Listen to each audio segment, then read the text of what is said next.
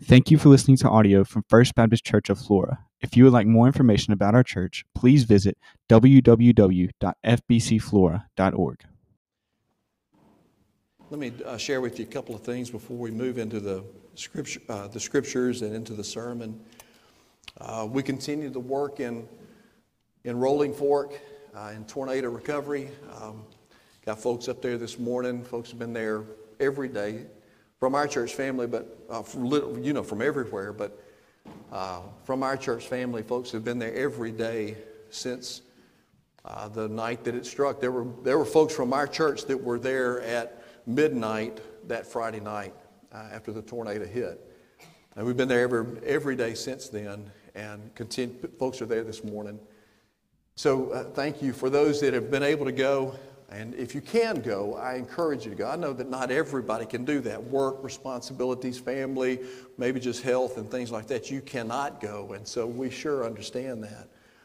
But I would just strongly encourage you that if you can go, to try to make it over to Rolling Fork at least sometime here in the next few weeks. I don't know how long we're going to be there. The Lord has blessed us with a really prime location right in the middle of town to do some serious ministry, and that's what's been going on. And he's just pouring in supplies to us and to a lot of people all over the place, and so we're thankful for that. But it's just an opportunity for us to, as folks keep saying, to be the hands and feet of Jesus, to go and to give and to share and show the love of Christ. And that's simply what is going on. And if you can go and pray with somebody, you can go hand some food out to somebody, give a case of water to somebody. If you can run a chainsaw, there'll be chainsaw work to do. If you got some equipment that you can take, a lot of y'all have that kind of equipment, and a lot of y'all have responded with that kind of equipment up there. But it continues to move forward. Mark Sandifer this past Wednesday had the opportunity to share a meal with a man who came to the tent to get a hamburger from us, and somebody had written a scripture verse on top of the styrofoam box that the hamburger was in, and so he sat down to eat, and Mark talked to him a little bit, and in the course of their conversations, the man ate his hamburger. Mark shared the gospel with him, and the man gave his life to Christ. And so we give the glory to the Lord for that, but there are plenty of opportunities to serve the Lord there in Rolling Fork. So I hope that you will take that opportunity. If you can't, certainly just continue to pray as we continue to seek the Lord's direction and wisdom. It's an everyday thing. Okay, God, what do you need for us to do today? We kind of have a general idea, but when we get there, Lord, what do you need for us to do today? And we just go and start doing it. So if you can go, go. And if you need some more information, come see me. I would tell you to talk to Mark today, but he is in Arlington, Texas, with a group of about 15 of our people from our church that are at Mission Arlington today in Arlington, Texas. Right now, probably right now, they are beginning to do some Bible studies with some people in apartment complexes around Arlington, Texas. And so pray for that group. They left Friday, and we'll be out there and come home this evening sometime. So be in prayer for them as they continue to work there. I texted Will Lawrence this morning, who would normally he and Tanya are kind of leading that group. They would normally be here in this service with us today. I texted him this morning just to ask how it was going. And let me just share with you his response to me this morning. It really blessed my heart. He said, greetings and blessings from the Texas mission fields. He said, as I told Mark yesterday, we are making God grin today. We went to an apartment complex yesterday morning and had a children's backyard Bible study. Sawyer Bennett, who would be here this morning as well with Ian, they're out there. Sawyer Bennett laid down the gospel for a group of about 8 or 10 kids. That little man can preach, and he can. Pray for Tamika. She is a single mom of several children who needs God's strength. So right now, Lord, we pray for Tamika. Will ask us to do that, so we lift her up to you right now. He said, then we spent the afternoon serving on the grounds of Mission Arlington. We worked food pantry and donations.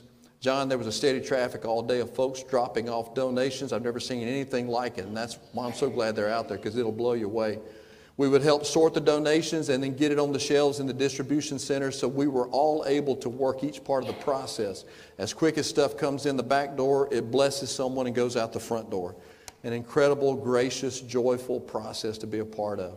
We have a great group here and have enjoyed being the hands and feet of Jesus, just loving on people, man, making God grin. And then he said, lastly, there's a Taylor Swift concert in town this weekend, so we may need to stay several more days as there are serious ministry needs there. Ha ha. So anyway, but continue to pray for that group out there. One of the reasons I'm so glad they're there, because you go out there and you see what Mission Arlington does, and then you get a picture, and God begins to work like I know He's doing right now of what He can do here. We won't do it like Mission Arlington is doing it. But certainly there's some things that they're doing that are going to speak to those folks there, and they're going to bring that back here and be able to implement as we continue to try to make much of Jesus here in Flora, and God give us Flora as we continue to pray. So anyway, that's what's going on. So Lord, we pray for the Mission Arlington group too. Lord, you bless them, and whoever's in Rolling Fork this morning, God, bless them today too. Amen. Hey, grab your Bibles and turn to John chapter 17. I'm going to invite Randy Cotton to come up and join me. Randy's going to help me read Scripture this morning. We're going to read the entire chapter, and so I thought maybe it'd be a little bit helpful if we broke it up with a couple of us reading today. It's page 903 in the Pew Bible if you need to use a copy of God's Word from the pew rack there in front of you. John chapter 17. And would you stand, please, as we read this chapter together. When Jesus had spoken these words, He lifted up His eyes to heaven and said, Father, the hour has come. Glorify your Son, that the Son may glorify you, since you have given Him authority over all flesh, to give eternal life to all whom you have given Him. And this is eternal life, that they know you, the only true God, and Jesus Christ, whom you have sent. I glorified you on earth, having accomplished the work that you gave me to do. And now, Father, glorify me in your own presence with the glory that I had with you before the world existed. I have manifested your name to the people whom you gave me out of the world. Yours they were, and you have given them to me, and they have kept your word. Now they know that everything that you have given me is from you. For I have given them the words that you gave me, and they have received them, and have come to know the truth that I came from you, and they have believed that you sent me. I am praying for them. I am not praying for the world, but for those whom you have given me, for they are yours. All mine is yours, and yours is mine, and I am glorified in them. And I am no longer in the world, but they are in the world, and I am coming to you. Holy Father, keep them in your name which you have given me, that they may be one, even as we are one. While I was with you, I kept them in your name which you have given me. I have guarded them, and not one of them has been lost except the son of destruction, that the scripture might be fulfilled. But now I am coming to you. These things I speak in the world, that they may have my joy fulfilled in themselves. I have given them your word, and the world has hated them, because they are not of the world, just as I am not of the world. I do not ask you to take them out of the world, but that you keep them from the evil one. They are not of the world, just as I am not of the world. Sanctify them in the truth. Your word is truth. As you sent me into the world, so I have sent them into the world. For their sake I consecrate myself, that they also may be sanctified in you. I do not ask for these only, but also for those who will believe in me through their word, that they may all be one, just as you, Father, are in me and I in you, that they also may be in us, so that the world may believe that you have sent me. The glory that you have given me, I have given to them, that they may be one, even as we are one. I in them, and you in me, that they may become perfectly one, so that the world may know that you have sent me and loved them even as you loved me. Father, I desire that they also, whom you have given me, may be with me where I am, to see my glory that you have given me because you loved me before the foundation of the world.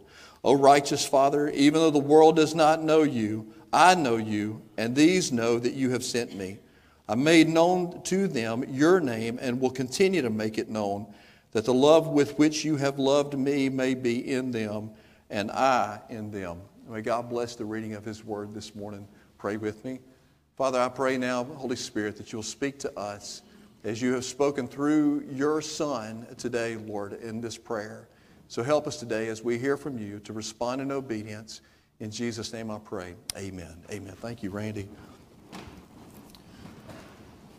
You know, the last several weeks in our midweek refresh service, we have had some awesome times of corporate prayer. I hope that you know now, after a little over 3 years of being your pastor, that I believe in the importance of corporate prayer. I believe in prayer. I believe in the power of prayer. I believe in the one to whom we pray. Amen. But I believe in the importance of corporate prayer, the people of God coming together to pray. But we have had some powerful times here in recent weeks. It's just been amazing of corporate prayer as we have gathered on Wednesday nights here in this place to cry out to the Lord. And we spend some time praising the Lord together. We spend time confessing our sin to the Lord. And then we begin to intercede for a whole lot of people.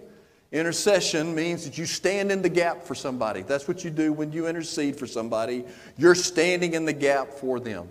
And so we do that. And some of those people have been present in our services. We pray for people in the service who need prayer, and we take the time to do that. But then also we pray for people who are not present in that service. We pray for those whose marriages and families are struggling. We pray for people who have physical illnesses and sickness and things like that. Pray for healing. Our God is Jehovah Rapha, the God who heals. And so we call out to Him for healing for those people. We have certainly been praying for tornado victims. This past Wednesday night, we spent time praying for tornado victims. We prayed this past Wednesday night for the families of the victims of the Nashville school shooting that happened this past week. And we prayed for the family of the person that did the shooting. We prayed for them this past Wednesday night, right in the middle of our service.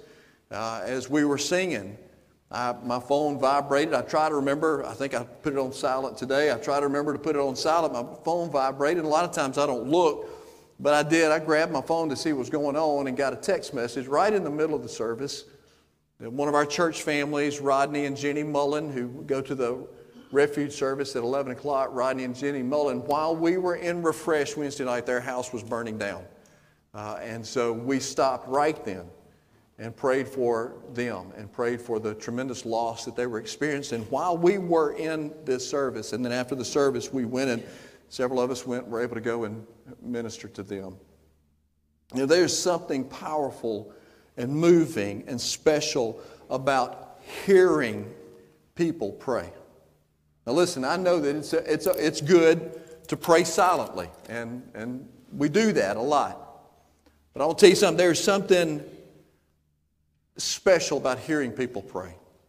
Now I know that not everybody feels comfortable praying in public, and so we don't ever try to force people to pray. I don't think that's necessarily a good thing. Sometimes I've leaned that direction, specifically with people who are leaders in our church and things like that. I believe that deacons and folks that are leaders in the church ought to be folks that would pray publicly and corporately and out loud. But usually the people that won't pray out loud, the reason they don't pray out loud, and maybe this is you, is because we don't really think we know how to pray. Or we don't know how to pray pretty prayers. You know what I'm saying? We don't know how to put the words together. We don't know how to pray those impressive prayers that we hear some people praying. And I want to put your mind at ease about that. Can I tell you something? God does not care if you can pray prayers that sound like you are a seminary-trained theologian. He doesn't care about that. He does not care if you use words like thee and thou. And, you know, the truth of the matter is, how many of you speak Old English in your everyday language? I mean, in Flora, Mississippi, I don't think you're going to hear many folks around Flora, Mississippi saying things like this. Didst thou goeth turkey hunting upon yesterday morn? You ever heard anybody say that? You ever heard anybody say, I asked thee, wouldst thou like to proceedeth from this place unto Railroad Pizza, where we might breaketh bread together, especially the dump truck pizza that they doth prepare for our blessed consumption. So you ever heard anybody say that? No. No. We don't talk like that. You ever go get pizza? You going turkey hunting? Did you get a turkey? I'm going to tell you something. Why do we think that we've got to pray those fancy, pretty prayers back to God? Because I want to tell you something. Jesus made it abundantly clear, didn't he? When he was talking, right before he told them about the Lord's Prayer, he said, look, if you standing up there trying to pray to impress some folks, you just got your blessing. That's as far as your prayer is going to go. That's as far as your blessing is going to go. And you get up there and babble on with all these words, you think... Jesus made that clear that doesn't matter to God. In fact, it's an abomination to God. He don't want to hear that kind of junk. Nothing wrong with using the old English, King James English, if you want to when you pray, but it's not required. Because if you're doing that and trying to impress people, you're praying for the wrong reasons and God's not listening. So listen to me. With that being said, I want to say to you again that there is something very encouraging about hearing other people pray. About hearing people pray. Sometimes we learn how to pray by listening to other people pray. I've told you before that when I was a kid on Wednesday nights when we had our prayer meeting, the kids went to prayer meeting. Really? They can do that? The children would go to prayer meeting, and so my mom and daddy made sure that we were there with them in prayer meeting. We didn't go begrudgingly. They didn't have to drag us kicking and screaming.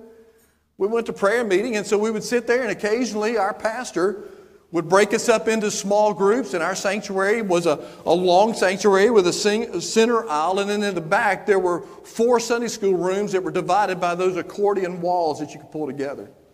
And so Brother Hurt would say, okay, I want this group right here to go to that room. This group, these folks, y'all go to that room. Those folks, y'all go to the back room. And so I'd get up and I'd go to one of those Sunday school rooms and sit back there with about 10 folks that were a whole lot older than me, my mom and my daddy and a bunch of other folks. And I would sit there and I would listen.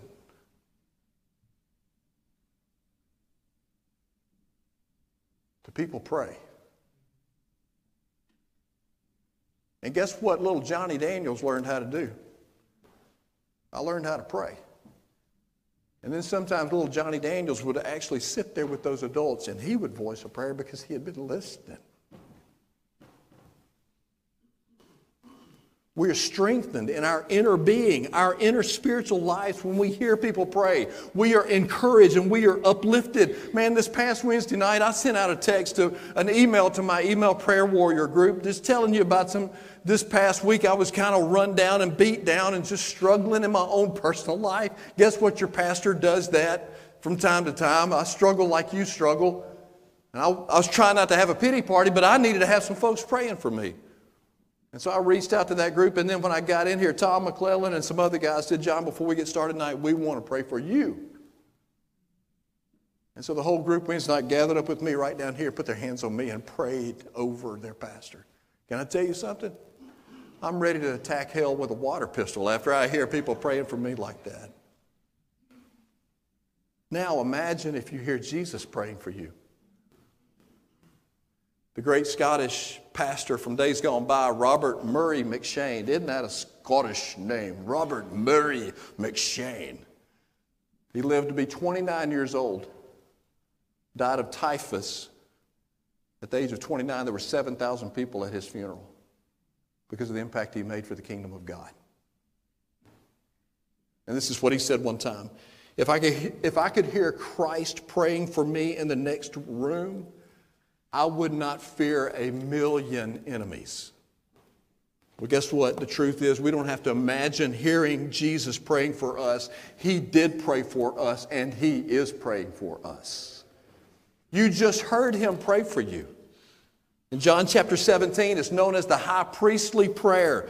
And let me just tell you, the office of high priest was instituted by God when He gave Moses the law for the people. And the high priest would enter the Holy of Holies once a year on the Day of Atonement to offer sacrifices that would temporarily cover the sins of the people. And he would pray for them. And all of that, the high priest entering into the Holy of Holies and offering sacrifice, all of that pointed down the road to a man named Jesus, who would show up as the ultimate high priest and give himself as the ultimate sacrifice to permanently cover our sins. No more temporary forgiveness, because our high priest has come. And when Jesus came, he offered himself as the ultimate perfect sacrifice for all of our sins for all time. And the church said, amen. That's what he did. It wasn't a temporary covering for our sins. It was the complete once-for-all sacrifice for all the sins of all mankind for all time. That's what the Word of God tells us. Hebrews chapter 10, verse 10 says, under this new plan, we have been forgiven and made clean by Christ dying for us once and for all. I love the fact that Alan led us in singing about the cross this morning. He and I were talking this past week, and he said, what you preaching on? I said, I'm preaching on John chapter 17. He said, well, we're going to be singing about the cross. And I said, man, that's a great thing for us to sing about. And so we have done that to talk about and to sing about this one who is our high priest and gave himself as a sacrifice on that cross. Oh, the blood of Jesus. Oh, the blood of Jesus. Oh, the blood of Jesus that washes white as snow. Jesus, the ultimate perfect sacrifice, and he's the ultimate perfect high priest. Because only Jesus can intercede for us, stand in the gap. Only Jesus can stand in the gap for us. Only Jesus can be the sacrifice. He's the only one who could pay that price. Only he, Jesus, could take our place. And that's exactly what he did, because Hebrews chapter 4, verses 14 through 16 says this. Since then we have a great high priest. What's his name? We have a great high priest who has passed through the heavens, Jesus, the Son of God. Let us hold fast our confession. So listen to this, y'all. For we do not have a high priest who is unable to sympathize with our weaknesses. Have you been weak this week sometime? Have you struggled with temptation sometime this sin? Have you given in to temptation sometime this sin? Raise your hand if you sinned sometime this week. Raise your hand. Okay, almost everybody's hands up. All right, we got some perfect people in here. But other than that, I mean, Jesus understands our weaknesses. He understands. But one who in every respect has been tempted as we are, yet without sin. He didn't give in to the temptations like we did this past week. So let us then with confidence draw near to the throne of grace, that we may receive mercy and find grace to help us in our time of need. So after his last supper with his disciples, that's where we are in this story now with this high priestly prayer. We're almost to the cross that we sang about this morning. He just finished up the Last Supper with his disciples, and right before he went to the Garden of Gethsemane, right before the betrayal by Judas, right before the arrest, right before the abuse at the hands of the Romans, right before the nails were driven through his hands and feet and the thorn of crowns pounded upon his head, right before all of that, he lifted his face toward heaven and he voiced this incredible prayer. Can you imagine what that meant to these disciples? He had just told them. Somebody just texted me, I think it was Cheryl Ross that texted me yesterday and said, hey, look, I want you to know about my life verse. She said, one of my life verses is John 3:30, which is the same one that I've got. But then she also said this, and the other one is this, that right before John 16:33, Jesus said, I have said these things to you in this world that you may have peace. Because in this world you will have tribulation, but take heart, I have overcome the world. He just said that to them, and then he looked toward heaven and began to pray for them. It wasn't just silent prayer just between me and God. It wasn't every head bowed, every eye closed kind of prayer. It was a head up, eyes open, looking toward the heavens, crying out to the Father. A bold, powerful, moving prayer that had to have blown these disciples away to hear Jesus praying for them like this. Praying for the glory of God to be seen in Him and in them. Praying for their protection in the midst of the coming persecution. Praying for His joy to be manifested in them. Praying for their mission into the world and their consecration to that mission. And after He prayed for the disciples, He prays for us. And the application of this message today is knowing that Jesus prayed for us is a great encouragement for us to live for Him. Knowing that He prayed for us is a great encouragement for us to live for Him. I stopped by the fire station this past week. Ian Bennett was on duty, and so I stopped by there just to check on him, talk with him a little bit. And he's one of my email prayer warriors, and he said, man, when I saw that you were preaching John chapter 17, it was like, how in the world is he going to preach that whole chapter? I said, well, I'm not going to do that. There's no way I can.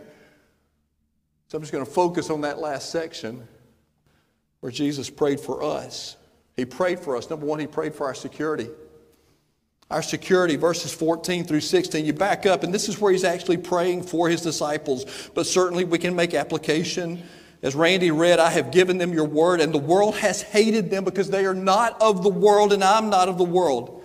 I don't ask that you take them out of the world, but that you protect them while they're in the world. So what Jesus said, man, He does not tell us that we're not going to have trouble. In fact, He had just said you're going to have trouble, but He is saying, because we know that. We know that the trouble's still going to come. Tornadoes are still going to come. School shootings are still going to happen. Houses still burn down. Temptation still comes. We still sin. Cancer still ravages bodies. The world is still going to hate us, scream at us, assault us, rage against us, attack us, and ostracize us. And do you not see that happening right now? So church, don't stick your head in the sand and think that just because we live in Florida, Mississippi, we're going to be insulated from all that. That's not going to happen. We will be attacked.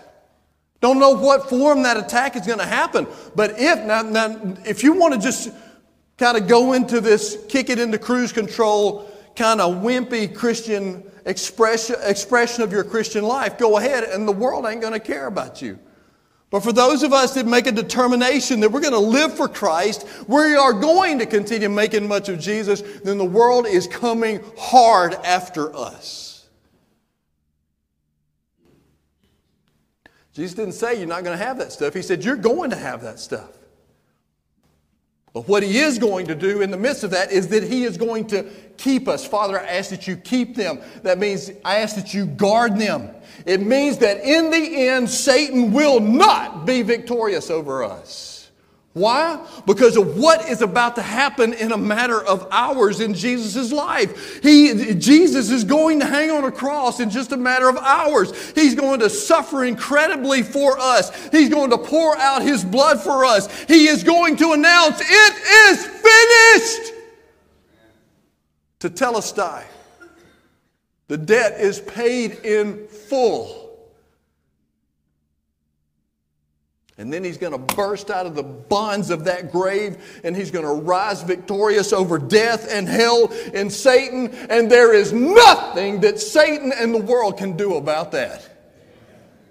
And so He prays for our security. And then He prays for our unity. You see in verses 21 through 23. I want you to look at, if you got your Bible, in fact, I'll tell you, if you got your Pew Bible, you can do this in the Pew Bible. Verses 21 through 23. Circle this word, that they all may be one. Circle that word. Just as you, Father, are in me and I in you. Verse 22, that the glory that you have given me, I've given to them so that they may be, say it, one. Circle that word, even as we are one. Verse 23, the next verse, I and them and you and me, that they may become perfectly what? One. So that the world may know that you sent me and loved me, even as you loved them, even as you loved me. 3 verses, 3 times, he says that they may all be one. Verse 21, verse 22, that they may be one. Verse 23, that they may be perfectly one. So I think it is pretty safe to say that Jesus is serious about unity among his followers and in the church. Amen? He's serious about that. Why is that such a big deal? Why would Jesus, when he's praying, remember, this is the section where he's praying for us. So a couple of thousand years ago, he looked down the corridors of time and saw First Baptist Church Flora sitting here and said, Lord, I pray that they may be one. Lord, I pray that you'll make them one. Lord, I pray that you'll make them perfectly one. Why does he care about that? A few reasons. Number one, because it is ridiculous for believers to be fighting against each other when we should be fighting together against Satan. Why would we fight each other when we're on the same team? Why do churches do that? When we ought to be uniting together to fight against Satan and all of his evil forces, it just doesn't make sense. Another reason he's so concerned about it is because it shows our true colors. It shows our true colors that when we're not one, that we are more concerned about ourselves, our wants, our desires, and our preferences than we are about the bigger, more important, critical kingdom issues of saving lost souls and making disciples. That's why he's concerned about our unity. And it flows right into the next point. He's praying for our testimony. He prays for our security, he prays for our unity, and then he prays for our testimony. Look at verse 21, the second part of verse 21. He talks about being one. Why? The reason is that they may also be in us, and so that the world may believe that you sent me. He said, I want them to be one so that the world will know that you sent me. Look at verse 23. What did he say there? That they may be perfectly one. Why? So that the world may know that you sent me and loved them even as you have loved me. Here's the deal. These two statements in these 2 verses speak about our testimony. What is our testimony? It's our salvation story of how we came to know Christ and what he means to us now. Now, a lot of times we think about our testimony and we just go back and talk about that time in Bible school when we prayed a prayer and gave our life to Jesus. Well, that time we went to that revival service and the evangelist got up and preached a hellfire and brimstone service and we walked out and gave our life to Jesus. Or the Bill Glass crusade at the Walter Sillers Coliseum at Delta State University when an 8-year-old Johnny Daniels walked down and gave his life to Jesus. That's just part of our testimony. The rest of our testimony is, what does Jesus mean to you now? Since that time in my life 50 years ago. What does he mean to us now? And the importance of those 2 statements that Jesus made in 21 and 23 are that those statements about our testimony are directly connected to our unity that Jesus prayed for us. You see, our testimony is directly connected to and impacted by our unity in the body of Christ. So it will either be a positive impact or it will be a negative impact. So when we think about our testimony, we think of a testimony, we think of speaking about how we came to know Jesus. Already talked about that. When we were saved, those circumstances, the circumstances surrounding your salvation experience. But listen to me, some of you have done this before. When you are called to give testimony in a court of law, the lawyers call you to do that because they believe that you have seen something important and that you have experienced something important that will help them make their case. That's why you give testimony in a court of law. So when the word testimony is used in the New Testament, it speaks of a witness who can provide direct knowledge about a person or about an event. Or it can actually mean the content of what that person speaks about. So hang with me here. I'm almost finished. So here's the point. Testimony, witness. Jesus is praying for our testimony. When we get on the witness stand of life, and the world is sitting in the jury box, we can say all day that we have a genuine relationship with Jesus. But when the evidence shows that we are not in unity with our brothers and sisters in Christ in the church, we are perjuring ourselves. You know what perjury means? It means that you're telling a lie after you have taken an oath. You see, when you gave your life to Christ, you made an oath to Jesus. You said, Jesus, I want you to be the Lord of my life. I'm going to live for you for the rest of my life. So for us to live a life otherwise means that we're lying. We took an oath that said something, but now our life shows something else. That's why Jesus is so adamant about praying 3 different times for our unity, because he was also praying for our testimony before the world to be true and genuine. Those two are inextricably connected together. Our unity and our testimony. But Jesus prayed. You see, he prayed for our security, he prayed for our unity, he prayed for our testimony, and finally he prayed for our eternity. He prayed for our eternity. Look at verse 24 right there. Father, he's praying. Listen, y'all, he's praying this for you and me. 2,000 years ago, he prayed these words for you and me. Father, I desire that they also, whom you have given me, may be with me where I am, to see my glory that you have given me, because you loved me before the foundation of the world. You know what Jesus is saying there? Man, Jesus wants us to be with him for all eternity. You think you want to go to heaven? Jesus can't wait for you to get there. He is looking forward to you and me if you know Christ. Now, I'm talking to those of you that know Jesus. If you don't know Christ, you're going to miss out on this, okay? Unless you give your life to Jesus.